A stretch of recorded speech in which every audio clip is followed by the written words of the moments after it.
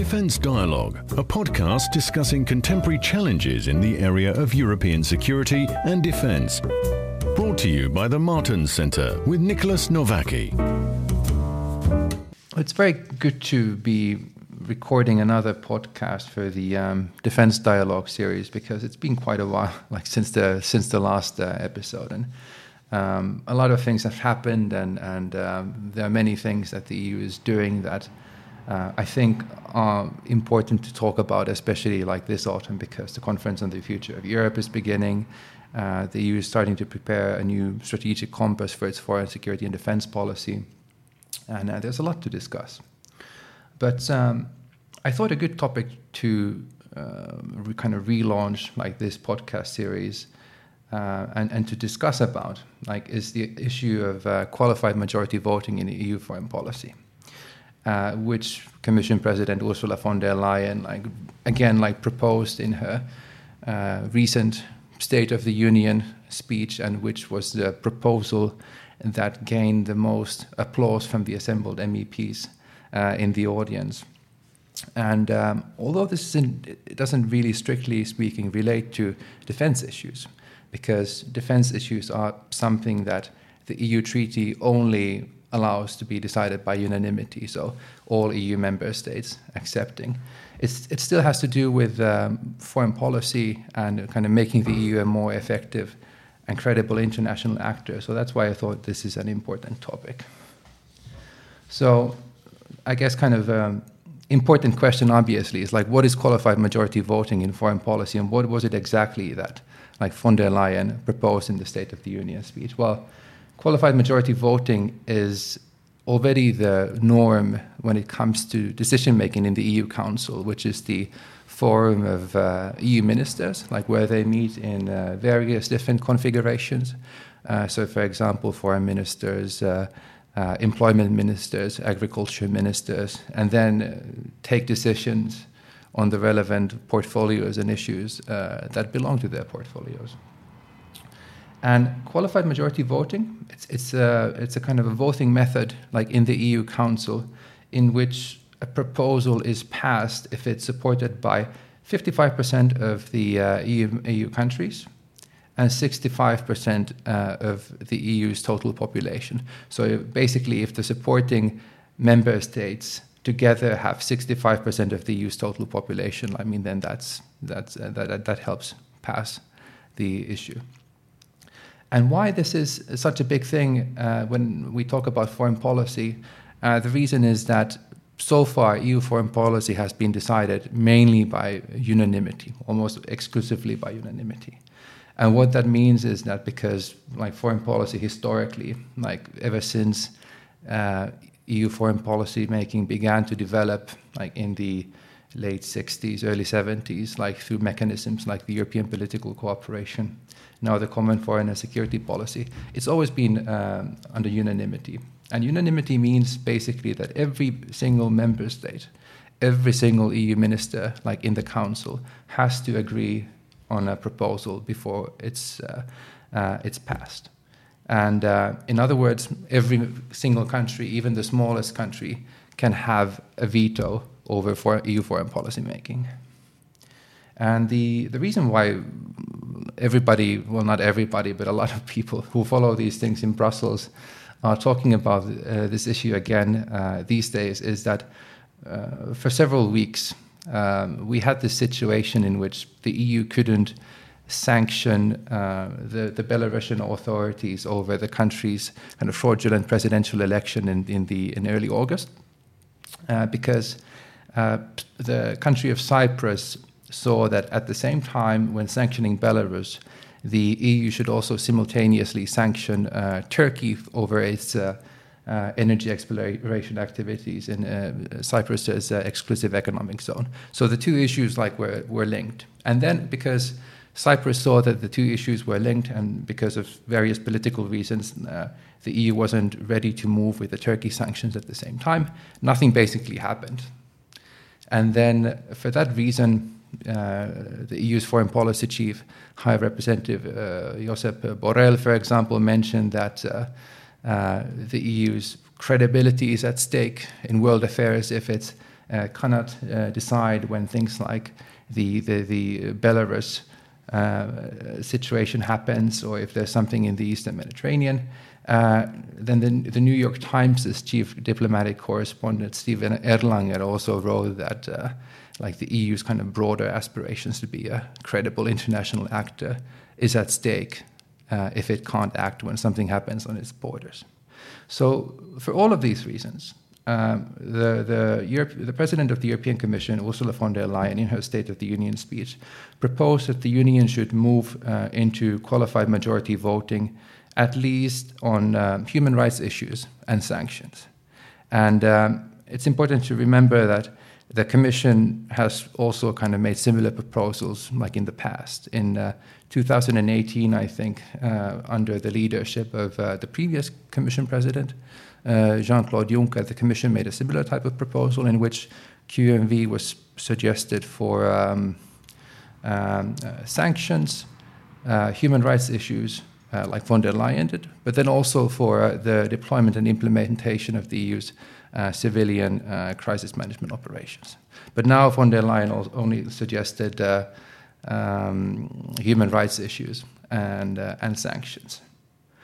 But there's quite a lot of different kind of opinions in the Council over this. At the moment, the member states are rather like divided over QMV, and this is important because in the Treaty on the European Union says that QMV in EU foreign policy is possible, but it would require the unanimous agreement of the European Council for that to happen. So the European Council, the forum of EU heads of state and government, can decide that the EU Council can move to QMV on certain issues if every one of the leaders basically agrees to that. And at the moment, it doesn't seem possible, because although there are countries that openly support and champion qualified majority voting, like Germany and Finland, for example, the vast majority of them are either against it or quite ambiguous, so they don't have a very clear position yet. And so far, nothing has been able to, the EU hasn't been able to move forward to qualified majority voting. It seems unlikely at the moment that it would happen in the future. But I do personally think that there's no real alternative to a limited qualified majority voting in EU foreign policy for a couple of main reasons. Firstly, I personally worry quite a bit that if the EU isn't able to act and make decisions on foreign policy especially when something happens on its own immediate doorstep, then over time, the responsibility for the common European decisions will move from the European Union to other non-European Union forums, like, for example, the E3 group, which includes France, Germany, and the UK, and which has been very active on the Iran nuclear issue, but which recently also held its first ever official meeting of defense ministers. And I think the E3 group is something which will become more and more important in foreign policy making, especially if the UK and the EU won't come to a common agreement over foreign policy cooperation after Brexit. So because the UK is an equal partner in the E3 with France and Germany, so it's a natural forum for it. But why I worry about the growing importance of groups like the E3 is that then foreign policy making responsibility will shift from the European Union into these groups, and then smaller countries who are not members of these forums will basically not have any say over the common decision making. And this, in my opinion, is a lot worse than any qualified majority voting or any risk that qualified majority voting might lead smaller countries decrease their influence over common EU policy making. So what you're basically saying is that in order not to lose their veto capacity, some of the member states, the smaller member states, might fight themselves even without a say. So for them, it's a dichotomy or a decision between having a say and an option to influence, but not to veto, or not having a say at all. exactly, because I mean, I think like that's the basic choice that like they're going to face. That I mean, if the option is that decisions are taken somewhere completely like different, like where they don't have a seat or where they don't have a voice, then QMV is the option that is the lesser of two evils for them, if you allow me to use that expression, and which still allows them to kind of protect and preserve like some of their like influence over the common decision making. And for that reason, I think they should ideally accept a limited move towards QMV. And there are kind of other reasons as well. Like I think kind of like if the EU can't act effectively when something happens on its own doorstep, then it raises kind of very legitimate questions about the Union's kind of broader like strategic credibility as an international actor. I think it's very difficult for countries like Russia, China, the United States to take the Union as a kind of a genuine peer actor on the world stage. I mean, if it can't even like if they have to wait for 2 weeks basically for it to come into an internal agreement, like what to do about Belarus and like what to do about the situation in the Eastern Mediterranean. But I mean, it's a tricky situation, and I kind of fully understand and agree. Understand, I mean, when smaller countries say that, oh, but this is kind of really bad for our national sovereignty. Like foreign policy is one of the last bastions of like what it means to be a state. And if we kind of lose that, I mean, then what are we? I mean, and these are kind of very important questions and topics to have. But I think politically as well, I mean, it's difficult probably for many national leaders to make the case at the national level that we support qualified majority voting and then potentially like be outvoted over an important issue by like some bigger countries. But I think personally, like this risk of smaller countries being dictated and outvoted is probably like a little bit overblown. Like why? Because I mean, the vast majority of decisions in the council, like they're taken by consensus, so they don't even get into a voting stage. So the decisions are usually agreed at the committee stage, and then when they go to the ministers, I mean, there's no formal vote because everybody already like agrees. And then there's a couple of stopgap measures in the Treaty on European Union as well, saying that if a member state objects a QMV vote for vital national reasons, I mean, then it can be delegated into the European Council to the leaders, where they again would decide by unanimity. So there are some kind of safety breaks as well.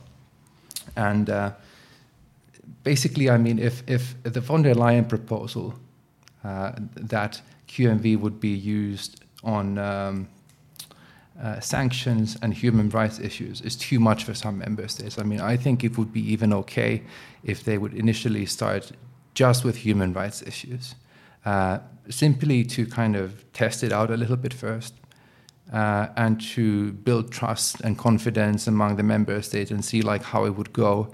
And then if smaller countries especially could see that, I mean, they won't get outvoted, I mean, they won't get dictated to by the bigger ones, then perhaps there would eventually be room for then kind of increasing the use of QMV.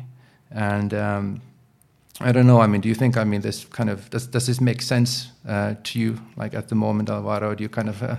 Yes, I guess this safety mechanism, as you mentioned, could be the deal breaker for some small member states that always raise the concern that even more now with the UK leaving the EU, a qualified majority will be very easy to achieve this 65% of the population at the moment from the moment when the big four countries align. If Spain, Italy, France and Germany agree on something, they would probably not need the support of many more member states. So if we go with this, first of all, let's say trial qualified majority mechanism in which we limit it to human resources, in which I think we all agree on, and then there's a few security resources in which, in case some national security or key importance issue on a member state level is at risk, you can go back to the council. I don't see how they can oppose. I don't think this is threatening the national sovereignty. I don't think this is threatening their importance. As you mentioned and explained before, they might find themselves in a worse situation if these groups such as E3 start to take in the lead in this kind of decisions. So yeah, I think of course it's easy from me coming from a big country like Spain, but I think that people from Slovenia or Estonia can agree with us in these specific issues for now. And of course, we can always do a tryout, and if it doesn't work, figure out something else. So yeah, I think it's pretty clear. Yeah, and I come from I guess, I mean, geographically a big country, but in terms of population size, a very small country, Finland, which has only about like 5 million people. But Finland is a bit of an anomaly in this discussion that, like, I think the government and then the president as well, like, they've been quite active and vocal about the need to kind of move towards QMV and the need to kind of increase the speed of EU decision making. And I think it's because like Finland understands that the EU's kind of effectiveness and credibility as an international actor like depends on its ability to kind of reach common decisions, and that's why the country, even though it's a small country and it recognizes that, I mean, if it would let go of the veto, I mean, then that would mean that, I mean, the decision-making culture would change. But then at least kind of the EU's speed and effectiveness would increase. But I think kind of this QMV discussion is part of a bigger kind of discussion about the future of EU foreign policy making that I think the member states need to eventually have, because, I mean, it might well be that, I mean, nothing changes at all. It might be that the member states like don't want to take any decisions to move to QMV, and the kind of current basic status quo like just continues. But then the question is, I mean, if not kind of more effective EU decision making, then what? Because even if they don't come to an agreement, I think then by default, I mean, we'll see kind of more forums like the E3 and a more kind of informal intergovernmental cooperation. So even a non-decision is a decision in a way, like that has consequences, which needs to be recognized, that like things won't stay the same because there is a need for Europe to act, regardless what the member states do. And yeah, I mean, this kind of the problem of getting different countries and actors act in a coherent way is something that kind of has been a major problem like throughout centuries, like throughout millennia, like throughout history. And when I was kind of like reading like different bits and pieces like before this podcast, I remembered a kind of quote from the history of the Peloponnesian Wars by Thucydides, which was written kind of about 2,500 years ago.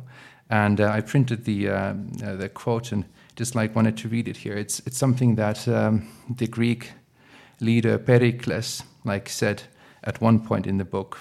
And the quote is, in a single battle, the Peloponnesians and their allies could stand up to all the rest of Hellas, but they cannot fight a war against a power unlike themselves, so long as they have no central deliberative authority to produce quick, decisive action when they all have equal votes, though they all come from different nationalities, and every one of these is mainly concerned with its own interest, the usual result of which is that nothing gets done at all, some being particularly anxious to avenge themselves on an enemy, and others no less anxious to avoid coming to any harm themselves.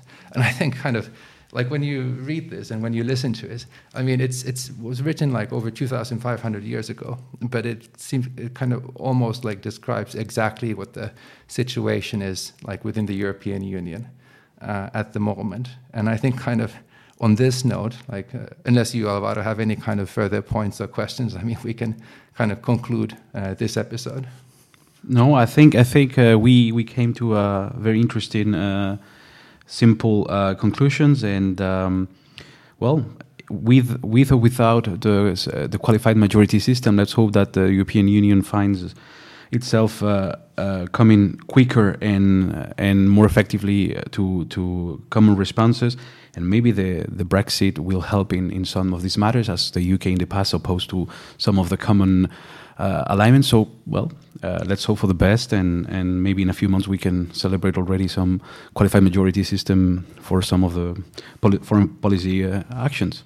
Or we wait for another 2,400 years and then read about similar type of problems also in the future after we've been cryogenically frozen. So let's see. Well, thank you very much. Cheers. Well, that's another episode done. Although there was quite a long